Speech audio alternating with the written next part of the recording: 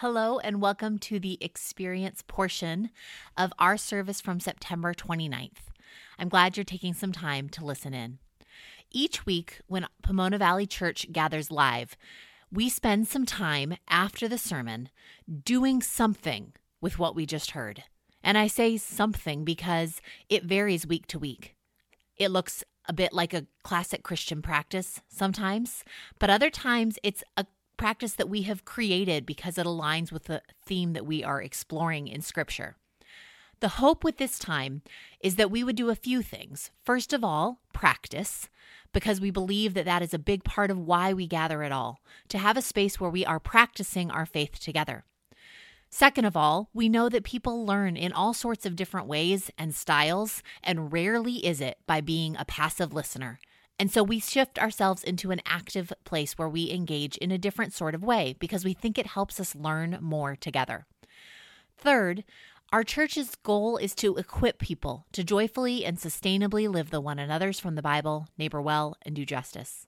And if we're going to be equipped, we want to spend some time each week really focused on that, on having practices and tools that can carry with us through the week in our regular lives and help us stay connected to Jesus and to those purposes. I'm going to lead you in a reflection now that we did together during our gathering. So whether you're in the car or maybe at your kitchen table with a cup of coffee, we hope that this is a chance for you to slow down, take a breath, and imagine what Jesus might be saying to you. In John 1:29, John the Baptist saw Jesus coming toward him, and he said to everyone around him, "Look, the Lamb of God who takes away the sin of the world." Put yourself in that story. If you saw Jesus coming toward you as you were with friends, coworkers, family members, neighbors, how would you complete the sentence? Based on your own experience, your own knowledge of or relationship with Jesus, what would you say? Look, there's Jesus who, what? There are a whole host of ideas for how you might finish that sentence. Look, there's Jesus who tells me I'm loved. Look, there's Jesus who gives me hope, who truly knows me, who continually reminds me that my failures are not my whole story. Look, there's Jesus who believes in me. Jesus who loved me so much, he sacrificed his own life for me. Look, there's Jesus who knows all my dark stuff, but still sees me as lovable and worthy, who will never abandon me, never betray me, never hurt me.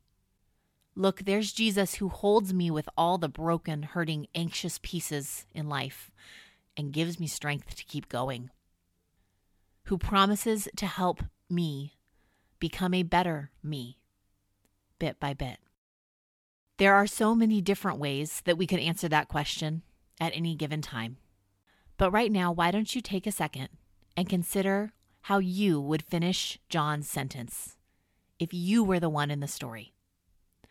Look, there's Jesus who.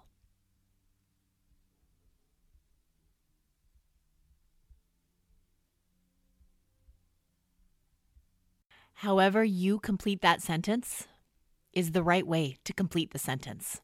There isn't some different, better answer than yours.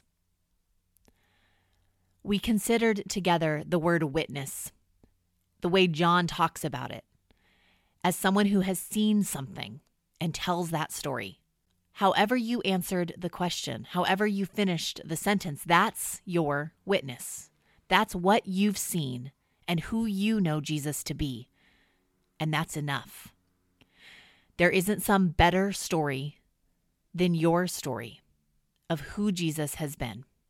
As you move about your day, at work, on your commute, with classmates, be confident that the Jesus you know, your witness, is good because it's authentically yours, connected to the real person of Jesus.